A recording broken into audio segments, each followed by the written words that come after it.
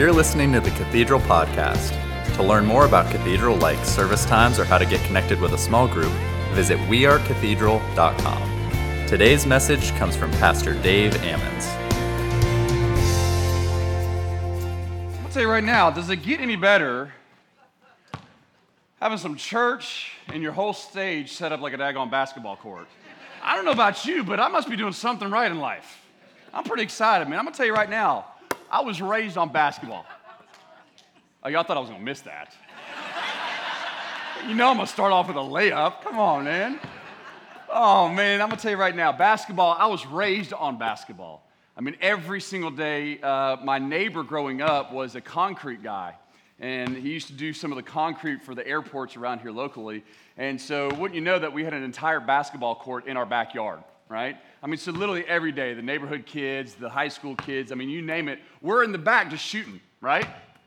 And basketball has been a part of my life as long as I can remember. I wish I had a picture for you, but my earliest memory of basketball, how many of you guys have ever had, you're taking a bath, right?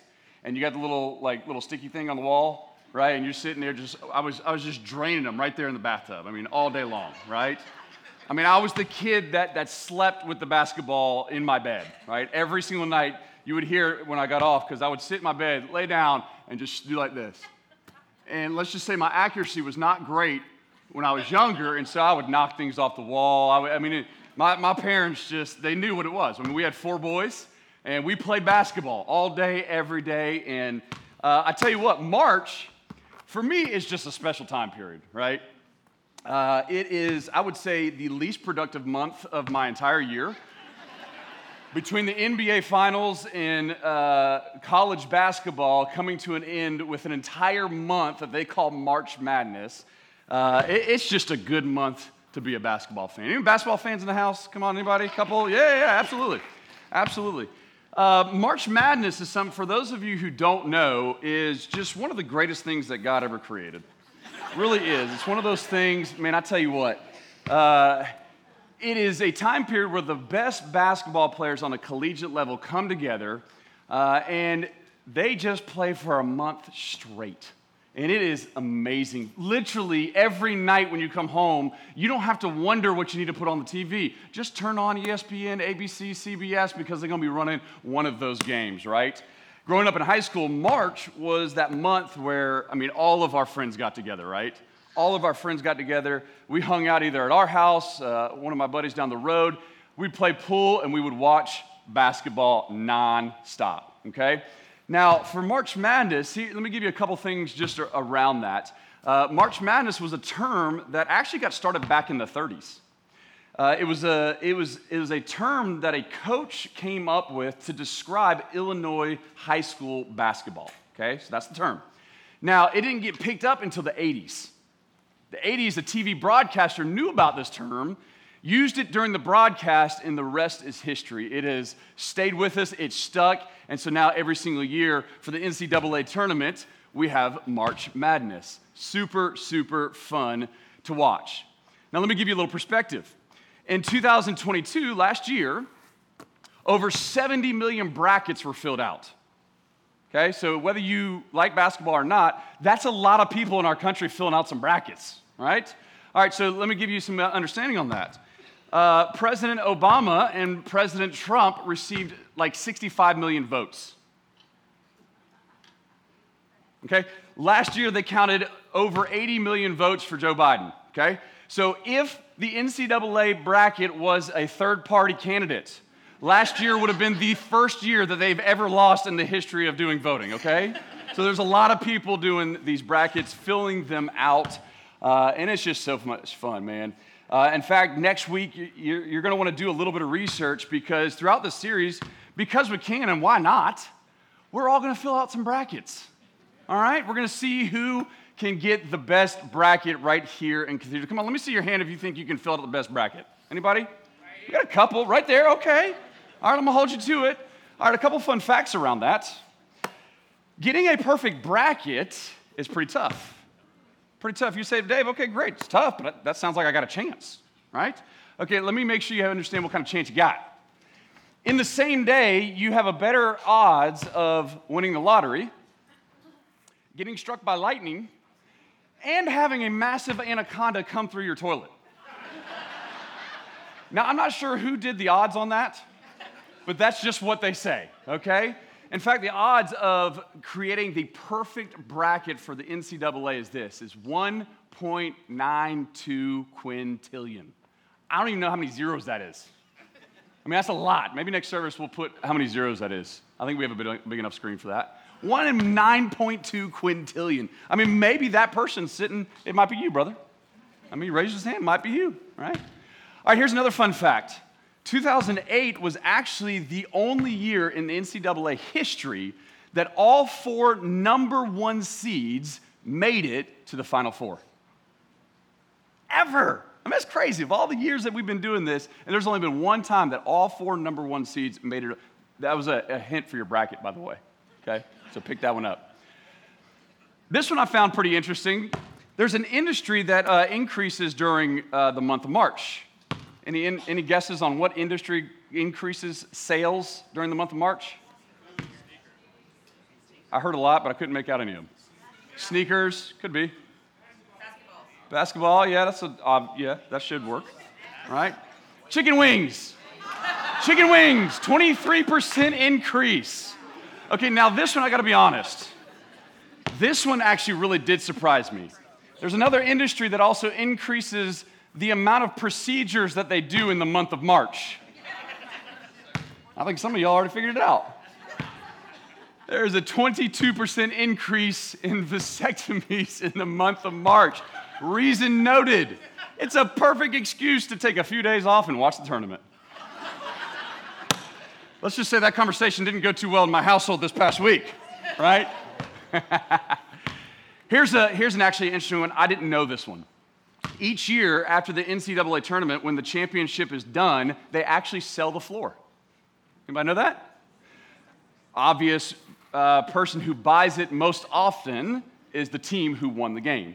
Okay, and they end up making it their practice court or whatnot. But from occasion, if you have a desire to own a piece of the floor, there have been multiple years where they just auction off different sections of the floor. And so that's a pretty kind of fun, neat thing that we can have.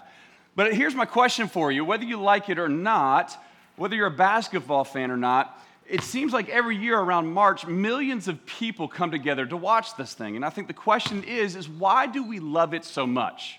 Why do we love it so much? You know, for one, March Madness, it really allows us to participate at a certain level. Sure, we may not be on the court, right?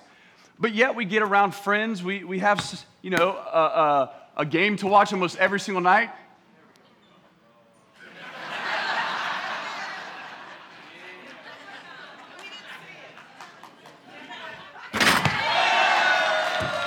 There we go. That's better. That percentage is much better. Just so you know, that was a lot easier in high school. That actually hurts now. But we love it. We love it. We love kind of it because it makes us a part of something bigger than ourselves, right? Whether we're watching the game, whether we're filling out our bracket and our bracket is actually doing good. But really the reason is why we love this is God wired us this way from the very beginning. You see, it's the very reason why he gave Eve to Adam, so that way together they would become something greater than who they were by themselves, right? Okay? As believers, as Christians, we participate in the Great Commission, which requires us to really kind of lay ourselves down, get outside of our comfort zone, quite often partner up with other believers, other people on the team, right? So that way we can bring more people into the playing field. We can bring more people into the salvation that God gives us. When we're a part of something bigger than ourselves, we experience life. It's the way that God made us. So now when you think about March Madness, one of the things that most people think of most often is all of the different matchups. That's really just the deal. When you look at these brackets, you got a bunch of different things happening. You got all these different teams coming together. And another way to really kind of think about this is March Madness is filled with a bunch of trials. Trial after trial, team after team. 16 seeds going against number 1 seeds. It's filled with all different kinds of trials. David's going up against a bunch of different Goliaths, right? Another trial for a lot of these teams is fighting off end of the season injuries. By this time, you've played a lot of different games and you're banged up, right? So you're fighting off end of the season injuries. For some of these teams, they're fighting off stage fright. They've never been on this big of a platform, millions of people watching them, right? For everybody, you got to fight this thing off of having an off night. You only get one chance. It's a single elimination tournament. So if you got an off night, it's over, baby. Okay, so you got trial after trial. And so for the next month, what you're going to see unfold on your televisions through March Madness with every single game that is played is that there is going to be trial after trial, and that's just on a surface level. One of my favorite things to do is to watch ESPN and all the stories that are happening behind the scenes. The game is just one of the trials that they're facing in their life. But here's the thing is that every single time they have a win, what comes with a win, right behind that win is another brand new opponent who's potentially better than who they were, right? It's trial after trial. Now, as I think about it, I think personally there's a lot of similarities between basketball, the game of basketball, and life. I mean, the moment that you think that you're good and in the clear of all the trials of your life, bam, I mean, it hits you. Just something comes out of the blue, like you weren't even expecting it. And here's another trial, another situation for you to figure out. Okay, but here's the thing. The teams that go furthest in this March Madness, right? The teams that go furthest typically have something in common. You see, in basketball, the goal is that you're trying to figure out, hey, what offense are we going to run? What defense are we going to run? And unfortunately, a lot of people stop right there, just at the offense and the defense. But if you really want to be a team that goes far, that really accomplishes great things, and you can make this correlation as you as an individual as well, if you really want to go far in life, you have to operate off of something different. And what you have to operate on is a life that is based off of values. Based off of values. You see, values are a set of ideas. It's the way that we act, right? It's something that comes a part of your character. And this starts by having beliefs on the inside of us that are non-negotiable, okay? They're non-negotiable. They're principles that govern how you and I act on a day-to-day, and especially when trials hit us in our life. Everybody on the same page with that, okay? We all have a set of values, whether you realize it or not. Now, once these beliefs are established, they come out in our conscious and in our unconscious. And the teams that have these values well established, and not only well established, but also well practiced, are the teams that perform the best in the March Madness tournament. Now, the same thing is true for you and for me. Those of us who live our life governed by certain values, governed by biblical values, will go further in life.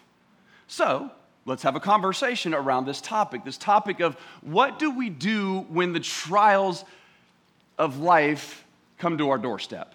How do we face these trials in life? Come on, let me see your hand right now if you're going through some sort of trial in your life. And I'm not talking about your coffee was cold this morning, right? Okay, like, let me see if you just got done with the trial. Yeah. I want you to, well, the hands are going down now, but if you looked around, if you ever came through these doors and wondered, I feel like I'm the only one going through this. Never. All you got to do is look down your row and understand every single one of us have something going on in our life. Trials aren't something we can escape, but they are something that we can handle and handle in a way that when we have a value system, will allow us to have a championship-style life. Now, I think the series that we're doing is really coming at a great season in the life of the church. You see, we just got off of the 21 days of praying and fasting, right? I mean, it just kind of felt like the world was tilted in your direction. I mean, you just went through the first round of the year, and you're on fire. Like, that basket right there is 15 feet wide. Like, anything you throw up is going to go in, right? Okay, we're on fire. That's what happens when we draw close to God. Everything seems tilted. Even some of you guys describe the 21 days this way. You said, man, it just seems like my problems disappeared, okay? Now January is done. February's done already. I mean, where did that month go, right? So here we are, and where we are is we're at the proverbial Monday is here. You've had a great Sunday. You've had a great spiritual season. You're on that high, right? Now what? Like, how many of you guys have ever had that? Like, you've been here on the weekends, maybe, had a great Sunday message. I mean, you're riding high. You got clear vision. You're sitting in these chairs, and you feel like God is just speaking to you so clearly. I mean, you're fired up. You got clear vision. You know exactly what God has called you to. And then you get to your office on Monday morning. You sit down in your chair, and you're going, what the heck just happened? I'm just as confused. I'm just as, I'm going to tell you right now, it's only 10 a.m., and my coworkers are working my nerves, right? Maybe it's not even lunchtime, and you're on diaper change number 48. I'm not sure the trials that are going on in your life. I mean, maybe you stepped on the scale, and you're like, man, I should have fasted for more than 21 days, right? Maybe you feel weighed down with all that life brings. And I'm not talking like everything's got to be negative, right? But between the job and homeschooling, I mean, homework at night, or raising a family, right? It's not bad, but they feel weighty. They feel heavy from time to time. You fill in the blank with your story, but let me say this to you. Whatever trial you're facing tomorrow, can you give me a couple minutes? Open up your hearts. Open up your mind. I really want you to listen because I believe God has something for you this morning. Let me speak to your today. And I guarantee you it will help you for your trial tomorrow, okay? I'm going to start off with a verse, and this really could be a theme verse for today, but it really could be a theme verse for the entire message, and it comes to us out of James chapter 1, verse 22. Here's what it says, is don't merely just listen to the word and so deceive yourselves. Do what it says. Everybody say, just do it.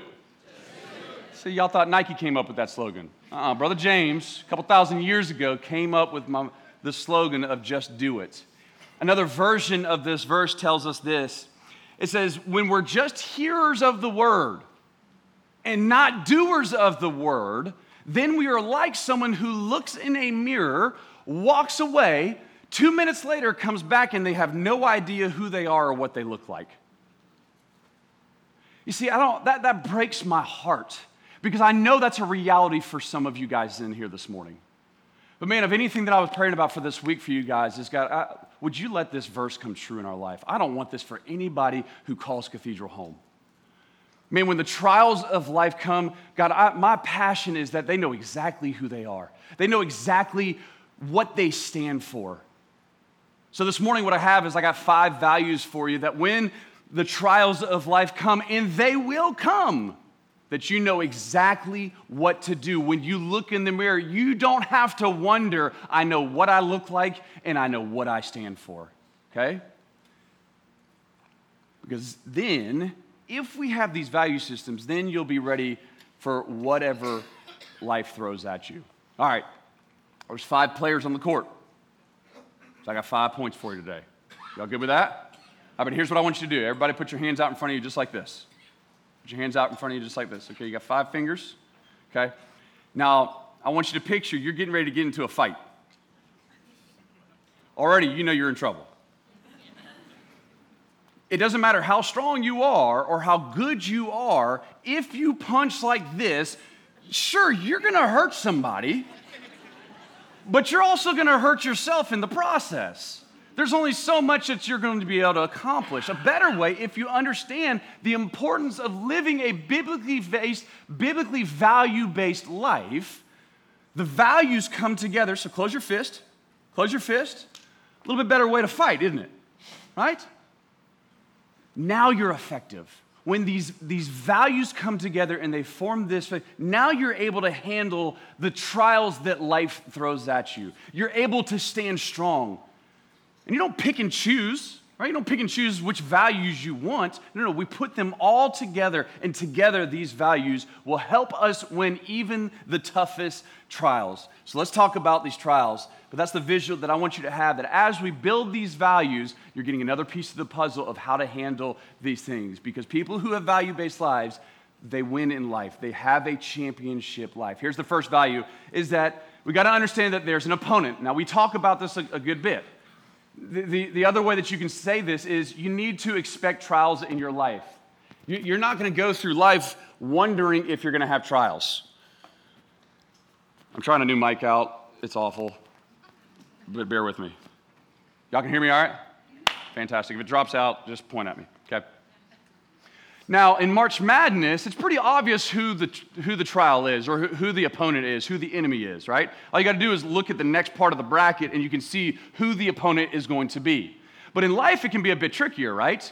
And unfortunately, God gets blamed for so many things that he had nothing to do with. Oh, here I go again. I guess God's just trying to punish me. Here I'm going through. No. Such a wrong way to view this whole thing. Okay, and again, I'm not talking about somebody took your seat this morning. Those aren't the trials that I'm talking about. I'm talking about trials that really make life tough. Like you feel like life is heavy.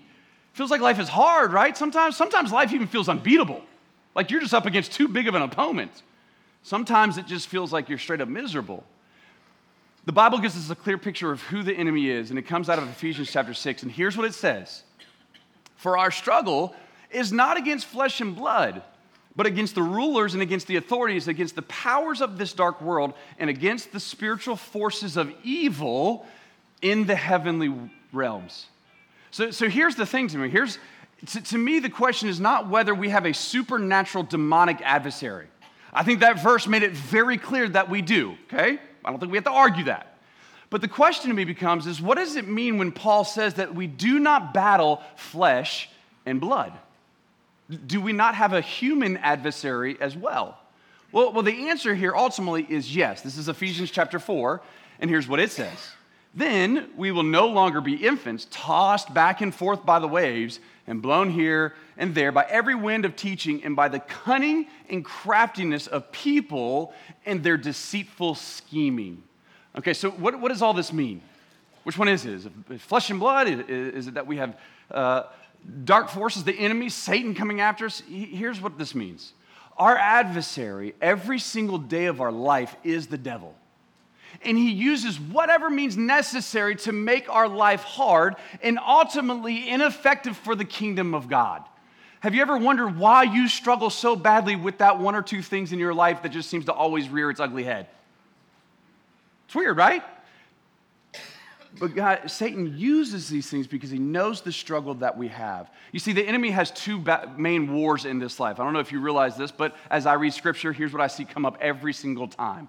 The first war that Satan wants to keep us from is salvation. He does everything he can to deceive us, to keep us away from salvation. Now, a lot of you in this room have won that war. You have prayed that prayer, and you are now a believer. Now, when that happens, do you feel like the enemy just says, dadgummit, I lost it. All right, go live your life. Go live for the Lord. Go be awesome. No. He changes his game plan because who wants to follow a miserable Christian?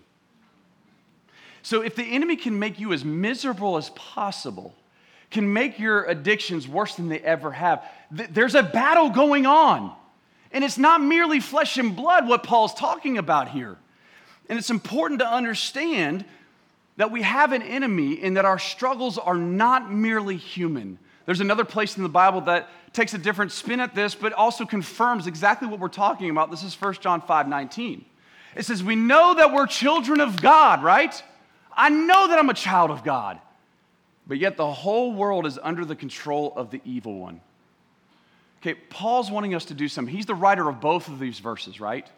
Paul is wanting our eyes to be open to the fact that our struggles are simply just not the result of flesh and blood. In other words, the battles that we have in our life are not like the traditional battlefield that we know of here on this earth. Think about whichever one you want. Civil War, Vietnam, World War I. They're not in the traditional sense warfare filled with blood and gore, okay? But our warfare in our life, you think back through your life, all the struggles that you've had, all the people that come against you, whatever the warfare is, our warfare is always fought at a level that is spiritual. Which leads us to the second value and exactly why Paul encourages us later in the chapter, verse 11, and actually in verse 13. And here's what he says. He says, when you have these things going on in your life, you've got to do one thing. You've got to put on the full armor of God so that way you can take your stand against the devil's schemes. We've got to recognize it for what it is so we know how to stand against it. If we don't know what it is, if we don't have this game plan, we don't know what to do. And the way that we do this is we do this by putting on the whole armor of God. I'm not going to go through that, but simply just highlight Ephesians chapter 6. If you want to know what that looks like, read through it, and it explains it to you. Because once we correctly identify who the enemy is in our life, then we can get the correct game plan. Because you got to understand something is that we have, you got to believe this, we have the power to overcome our enemy like crazy. Okay? God gives us the ability and the tools to accomplish this. So value number 2 is we got to have a game plan. We got to have a game plan. Another way to say this is you got to know God's word. I'll never forget one time we were playing a team up in North Carolina, and we were really good. We weren't nationally ranked, but we were beating people left and right. I mean, the year prior to that, our state championship game, we won by 28 points, okay? And so we were pretty confident. I guess we can call it what it was. I mean, we were cocky, you know. But our coach did a great job of giving us other teams that were nationally ranked around the team. And I'll never forget playing this team up in North Carolina. We knew that they were good. They were ranked number 10 in the nation. Their coach was a prior NBA player, okay? And we went in there thinking, oh, we might be able to hang with these guys. We're going to do some business, right? Then we started playing them, realizing, oh, shoot, we don't have a game plan. First 3 minutes go by, and I notice at the bench that 5 players are sitting there. They subbed their entire first string with a second string that was just as good as their first string. I was like, oh, boy, this is going to be fun. Back and forth. I already see the writing on the wall. Then 3 minutes go by, and guess what? 5 more players that I hadn't seen are at the table. They sub in, and their third string is just as good as their first string. Whew, this is going to be a fun game. I'm going to be wore out. But one of the things that our coach said early on, he said, listen, there's going to be one way that you're never going to lose. You're never going to lose because you're out of shape. Boy, he ran us into the ground. And it was the only reason why we were able to hang with him. And in fact, I'll give you this one play. This one guy, they moved the ball down the floor very, very fast. We discovered that once we started playing them. So they're moving the ball down the floor, right? They're passing it down, and I beat them down, AKA I cherry-picked. So I'm down there, and they pass this ball to this guy. And he's about 5'10", 6 foot on a good day, okay? Me being 6'7", I'm like, I got this. All I got to do is time it. He's sitting right there. Goal's right here, okay? All of a sudden, this joker, does a full squat, all the way down to the ground. I'm not going to do it because I might not get up, okay? Bends down, and the springs that this dude had in his legs, I mean, the sucker rose up, and within a half a second, I knew what was getting ready to happen. I was like, we didn't have a game plan book to open on this team. So needless to say, we lost. I mean, we lost by about 12 to 15. We were proud of that. One of the funnest games I've ever been a part of in my entire life. I mean, the fans were literally on the court, and when you were passing the ball in, they were just pushing you. It was fantastic. I lived for it. It was fantastic. But we didn't have a game plan. If we had a game plan, we could have done better and knew what their strategy was. Let me say it to you this way. A closed Bible will yield you very little hope or strength in our life. The Bible is our playbook. We've got to open it. And instead of waking up in the morning complaining about your situation and going, why God? Why me? Why does I get this and Sally looks like they're doing better? Why does John look like they have it all together, right? No, instead, we open up the game plan book. And in your word, it says, you are a good, good father. Meaning that you're going to take care of every single one of my needs. Your word says that you are my shepherd, which means, you know what, when I don't know what to do, you will guide me. In fact, the only criteria that your word says that I need to gain wisdom and insight into my situation is all I need to do is merely ask. That's it. Your word says that you are my provider. So when the numbers don't add up on a paper, I realize that you're the God of more than enough.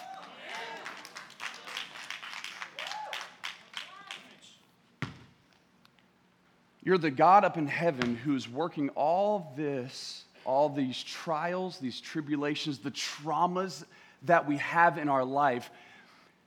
You're the God working all of these things, though you may not produce them, where it's the result of this fallen world and jacked up people around us and an enemy that doesn't want to see us succeed.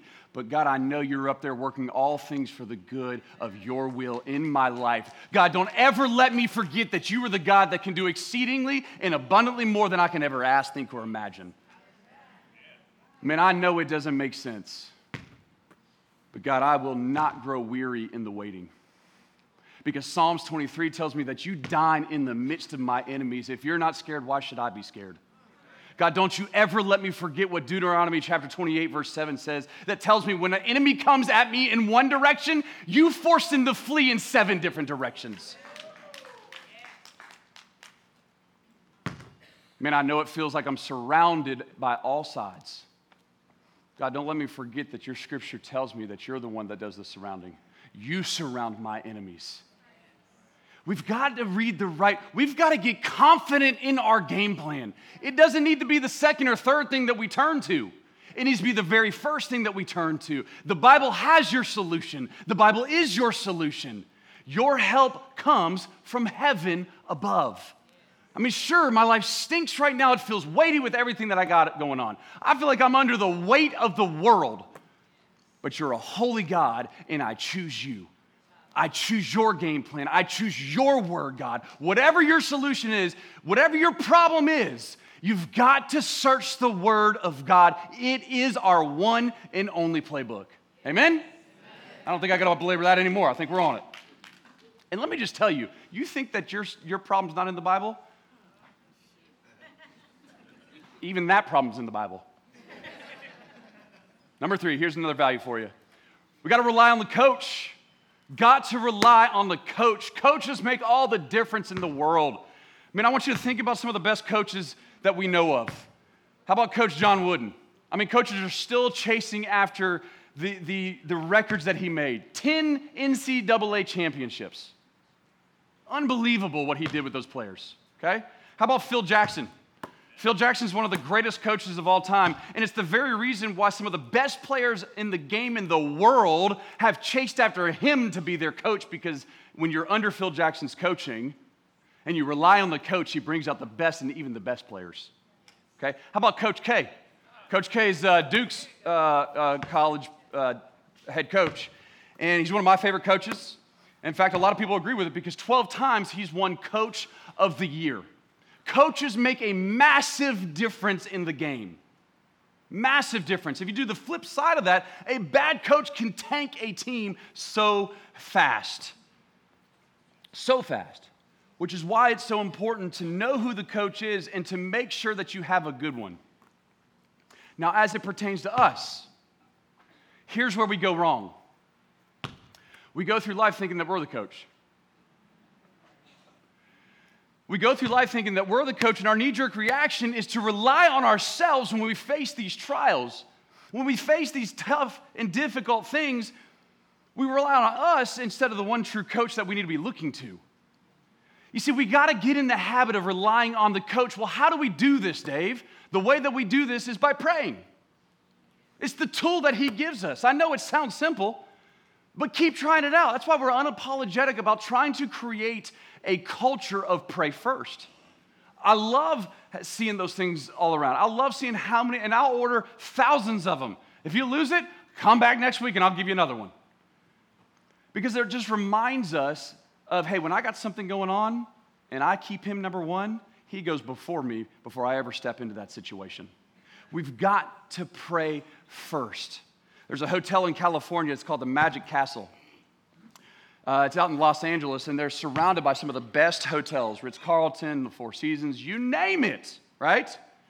However, when you go on Google and you type in hotels in LA, they're one of the most top reviewed. I know at one point they held the number one spot for a long time. I haven't checked them in a while. If they're not number one, they're pretty close to number one. You say, why? Why would a hotel from 1950 beat some of the nicest hotels that the world has to offer, right? So you take a look at some of their things, and if you look at some of their reviews, here's what you're going to find out. They took a look at all the things that annoyed the fire out of people when they went to the hotel, i.e. snack bar. Who wants to pay $9 for a Snicker? It's free. It's free in their hotel. Ooh, that's not bad. We're already starting off to a good thing. I'm getting ready to take my kids. They can raid that thing, man. But here's the thing, and they do a series of other things, but I want to point out to you one of the things that really caught my eye. When you go to the pool there, on the wall they have a red phone. It's called the Popsicle Hotline. Anytime that your little heart desires, you pick up that phone, someone's going to answer the line and say, hey, it's great to have you here at the Magic Castle. What kind of popsicle can I get for you? You tell them what kind of popsicle you want. That guy comes out in a full suit and a silver platter with a popsicle at your beach chair.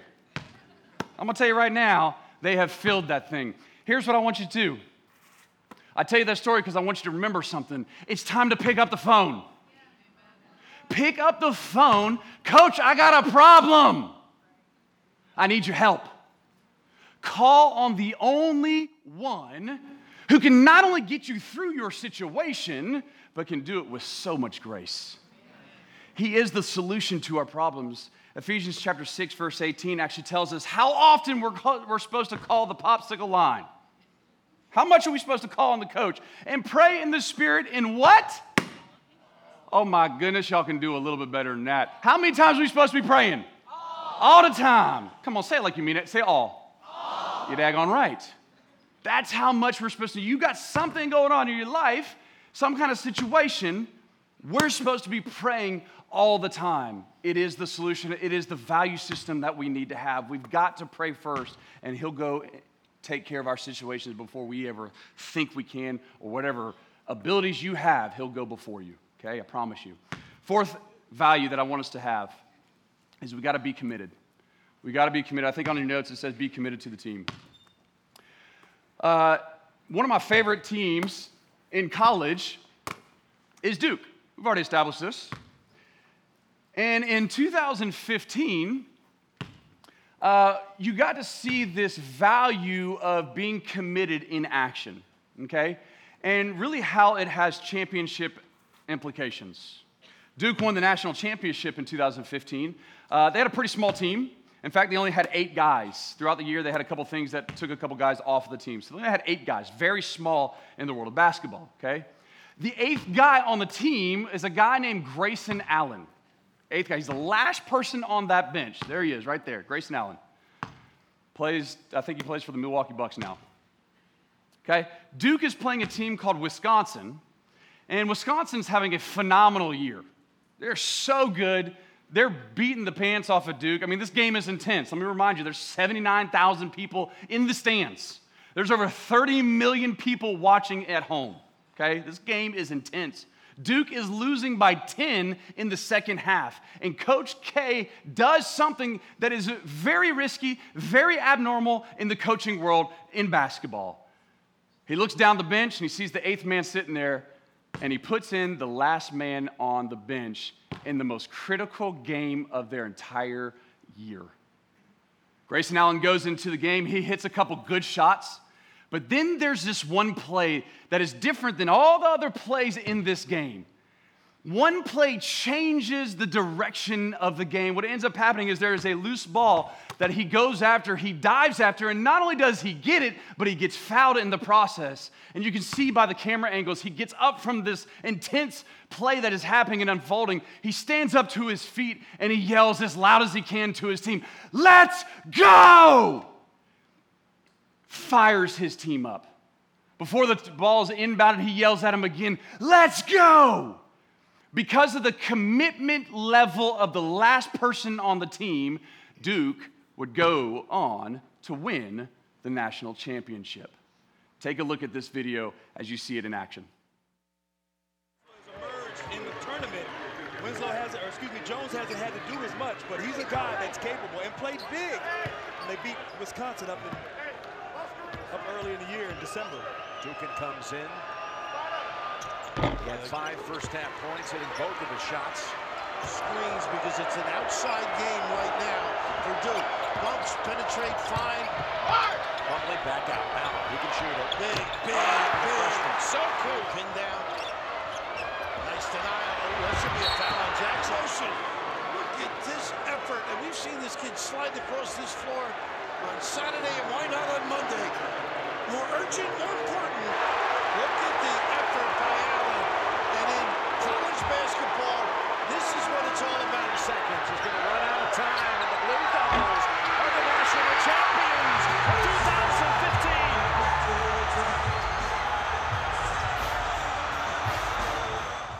2015. And that's what makes the game of basketball amazing. You never know what is getting ready to happen to turn. One of the greatest joys I had this past week in preparing for this is watching all the buzzer beater shots. Man, it is so much fun, man. It's so much fun. We see this commitment level in the Bible as well, right? Right? One of the great stories, I'm not going to read it for you in total. You can read it for your own self, but I'll give you a synopsis real quick. This is Exodus chapter 17, and what's happening is the Israelites are fighting Amalek, okay? And the only way that they're victorious, the Bible tells us, is if Moses keeps his hands up. Moses begins to naturally get tired, and every single time he lowers his hands, they begin to lose. Now, Aaron and Hur, on Moses' team, they're his right-hand man. Notice what's going on. They come over to his aid, and they begin to hold up Moses' hands for him when he has no more strength to hold him up on his own. The Israelites would go on and defeat the Amalekites because of their commitment to what God said and to each other. The question that popped into my head as I was reading that verse and that story was this, is who will you run to and be by your side when the road gets tough? Who's on your bus? Who's on your team? But let me flip this question as well, because a lot of times we have this misconception of we want so much in our life, but we never do what we want done to us for others. So let me flip the question. Do you have a value system operating on the inside of you that when you see that person, that when you see that friend, when you see that family member going through a trial, going through a tough time, are you committed to the team? Do you run to their side and pick them up? I've never had this happen in my life more than in the past year. We actually just got a little over a year with my dad's passing. And throughout this last year, I can identifiably tell you that if it wasn't for my friends, I don't know where I'd be. Not only did they physically pick me up when I couldn't stand, but emotionally, spiritually, they let me do what I needed to do in terms of going through that grief process. They encouraged me when I needed it. They gave me the time off when I needed it. They literally, just like we see Aaron and Hur do with Moses, they picked me up, and in return, what I've been able to do is I've now been able to help other people going through that same exact process like I've never been able to before. I've lived it. I went through this trial. I came out on the other end of it, and it was different. It's how it works. How many of you guys remember the popular phrase, there's no what in team, there's no... Exactly. You know, trials and suffering, trauma, all this kind of stuff, they have this interesting thing that kind of comes along with this, is they have the tendency to make us self-absorbed. And we tend up thinking that no one else's trial or situation is as difficult as our own. But Peter really reminds us that we need to remember something. This is 1 Peter 4:19. It says, let those who suffer, okay, according to God's will, people, you're suffering, but remember this. You have a faithful Creator, and while this is all going on, don't forget to continue to do good. Suffering and trials in life don't exempt us from doing good to others still. Keep reaching out. Keep praying for others. Keep looking for ways to be a blessing and the ability to encourage others, even in the midst of your own difficult trial. There's implications that happen when we do so, and I'll explain that here in just a second. The last value that I have for you is your attitude. It's your attitude. How many of you guys have been on a team where there's a person and their attitude is terrible? Tanks the whole team, right? Same thing on the flip side. That's what I loved about Kobe. One of the things that Kobe did so much is he didn't care what was going on. We got a mission at hand, and he would encourage the fire to folks, right? Another way to say this is that you got to look for reasons to rejoice. The way that we say it around here is you got to choose joy, because your attitude determines your actions. Your attitude determines your actions. I'll never forget, we were playing Portugal one year, and we lost. I was a little ticked. I didn't do good at choosing my attitude. So what I did as soon as the game was over is I didn't look at anybody, I didn't talk to anybody, I went straight out to my car. Now, my dad quickly trailed behind me to let me know that the consequences of those actions were going to be if I continued to choose to go on that path. So I quickly turned around, came back inside. And I ended up talking to people and telling them how much I appreciated.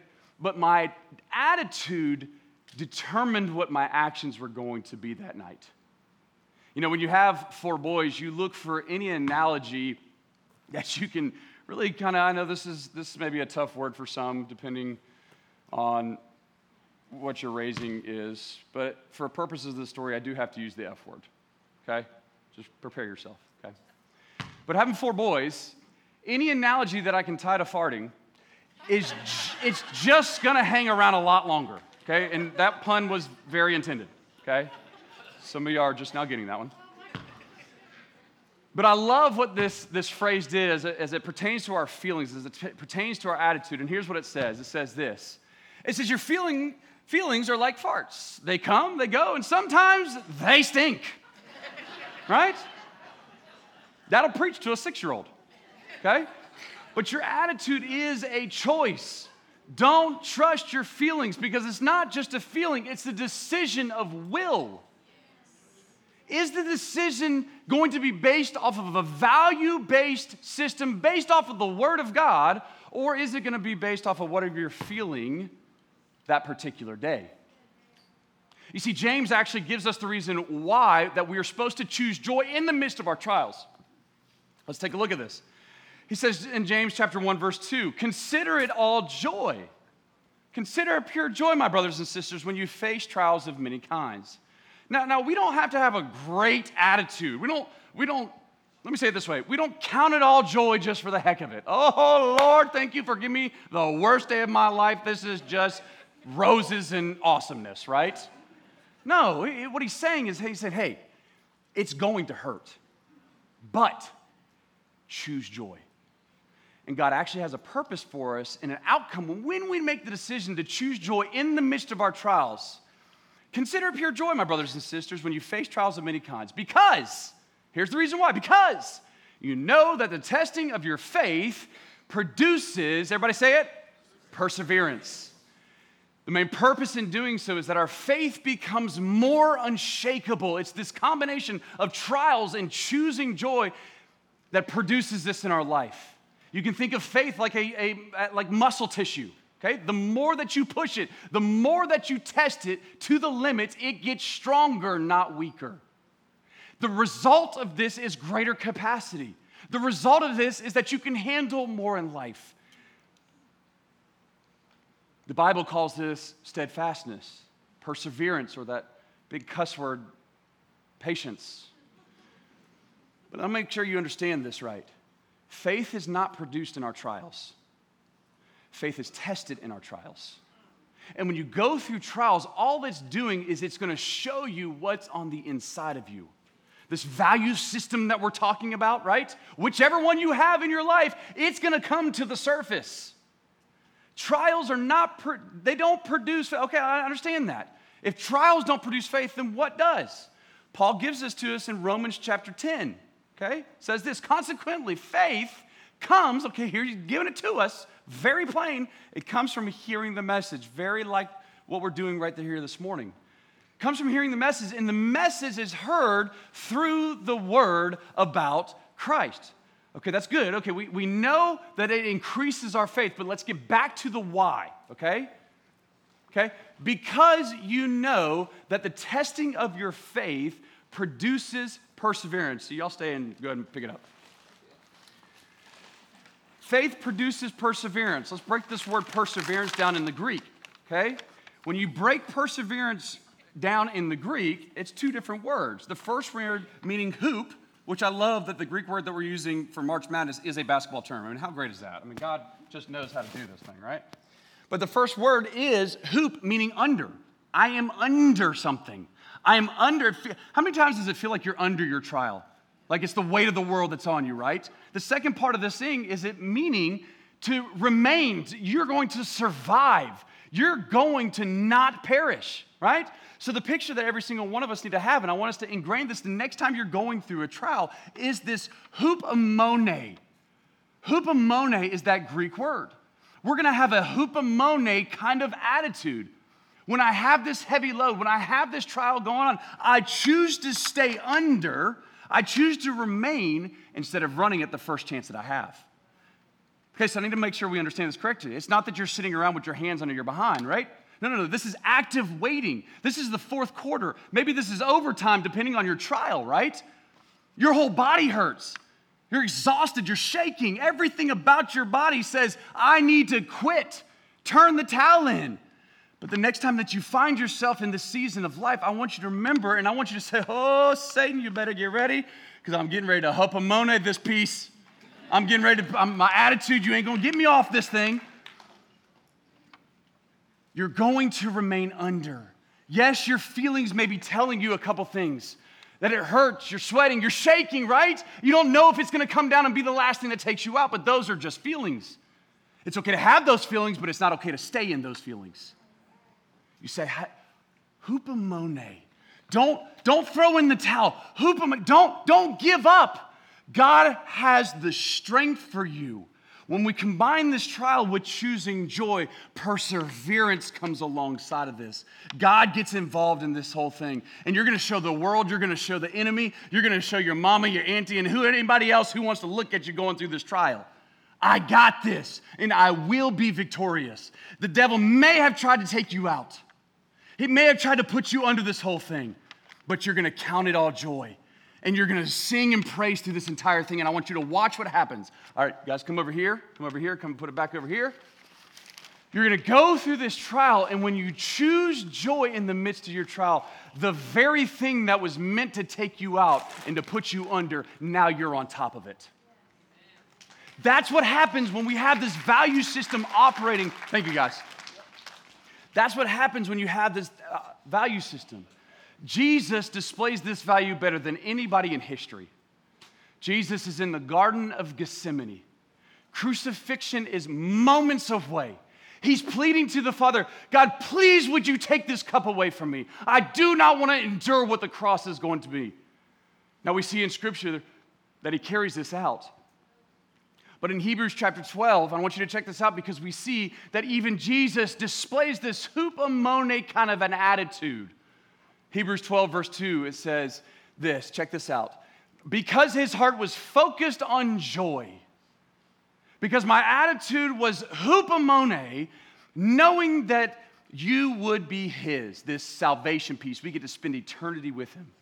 He endured the agony of the cross and conquered its humiliation, and now sits exalted on the right hand. You see, he didn't have joy for crucifixion.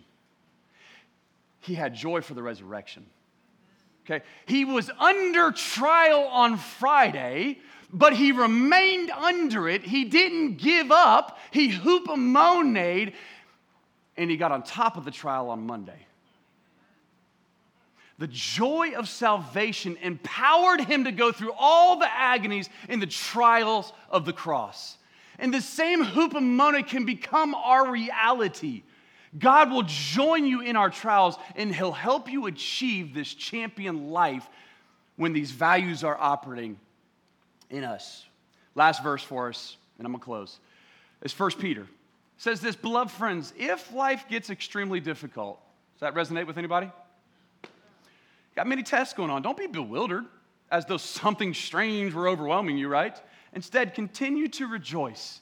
Continue to have this hupamone attitude. In measure, you have shared in the sufferings with the Anointed One so that you can share in the revelation of his glory and celebrate it with even greater gladness. When we have these value systems, you can go ahead and stand to your feet. When we have these value systems and we don't pick and choose them, when we understand that our life is based off of these biblical values in our life, there's nothing that this world can throw at you that God can't partner up with you. That song that we sang this morning said he's as close as a whisper. He's our coach. Let's rely on him. Let's get a game plan. Let's turn to his word. Let's be that church that even in these seasons where we're not riding high on the 21 days, right? We're maybe in this downward slope a little bit, or maybe we're just maintenance, or maybe it's tank back for you. I don't know where you are in your walk. But whatever season you're in, whether it's a valley or whether it's a peak, God's always the coach. There was a story that I heard, and I'll give it to you as the last thing I tell you. A mom was telling her child, hey, before you go to school, I just want to tell you something. Here's what she says. She says, hey, I want to make sure that you get on the right bus. And the boy responds back to the mom in a kind of a snarky response and says, Mom, I've grown up in the city. I think I know what buses to get on to get to school. Mom responds to the little boy and says, that's not the bus that I'm talking about. I'm talking about the bus that you're going to be riding for the rest of your life. And he says, when you get on that bus, I want you to do two things, buddy. I want you to make sure that the bus driver that you have is a good person. And I want you to make sure that the people that get on your bus are good people as well, because they matter. Because you're never going to be able to go as far as you want in life if you do it alone. But if you put good people around you, surround yourself with good people, you're going to do way more than you ever thought possible. I want to add one more thing to that little story. As you think through the bus of life, if you get on your bus and your bus driver is the coach, if your bus driver is God, if the people that you put on your bus are good people, people who encourage you, people who are like Aaron and Hur, who lift you up in your trials of life. Maybe it's the people in your small group. Maybe it's the people who you serve beside. Maybe it's just someone who's sitting right next to you that you made friendships because you sit in the same seats. But you fill your bus with good people. Let me add one last thing to it, is that we got to fill our bus with good values. Because when we fill our bus with good values, you will have a championship life. You received that this morning? All right. Put your hands out in front of me. Let me bless you before you go, okay?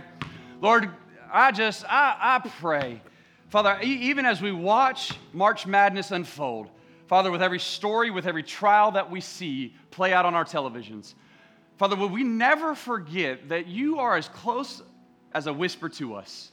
You're right beside us. There's no trial that we are facing that you can't not only help us walk through, but help us get on top. Father, if there's anybody out here who just feels like the enemy is surrounding them, Father, would they never let go of verses that say, yeah, I know it feels like they came, but I'm getting ready to make them flee in 7 different directions. They're not surrounding you. I'm surrounding you. I will take care of you. And so, Father, I just ask now that would you ingrain inside of us this value system that you want us to have. Father, give them the strength, give them the courage. And Father, would you put good people around him? I ask for an anointing now in this congregation to find good people to put on the bus with him that actually wants them to win. And so, Father, would you bless this entire series that as we look through life, Lord, you give us directions in your book, your playbook, for us to go through life, not unscathed because you tell us that we're going to have trials, but we're able to handle every trial that this world even tries to throw at us. And in the midst of it, not only will we be stronger, will our faith grow, but we'll bring more people into the kingdom because there's something different about us. In Jesus' name, everybody said, amen. Thank you guys so much for joining us. Go ahead and start looking at your brackets because we're going to be filling them out next week. Look forward to seeing you guys week 2. You've been listening to the Cathedral Podcast. If you were encouraged by today's message, leave us a rating and hit subscribe on Apple Podcasts, Spotify, or wherever you listen to podcasts. If you have any questions about today's message or just want to reach out, send an email to questions@cathedralemail.com. Thank you for listening. May the Lord bless you and keep you. May the Lord cause his face to shine upon you and be gracious unto you. Have a blessed week.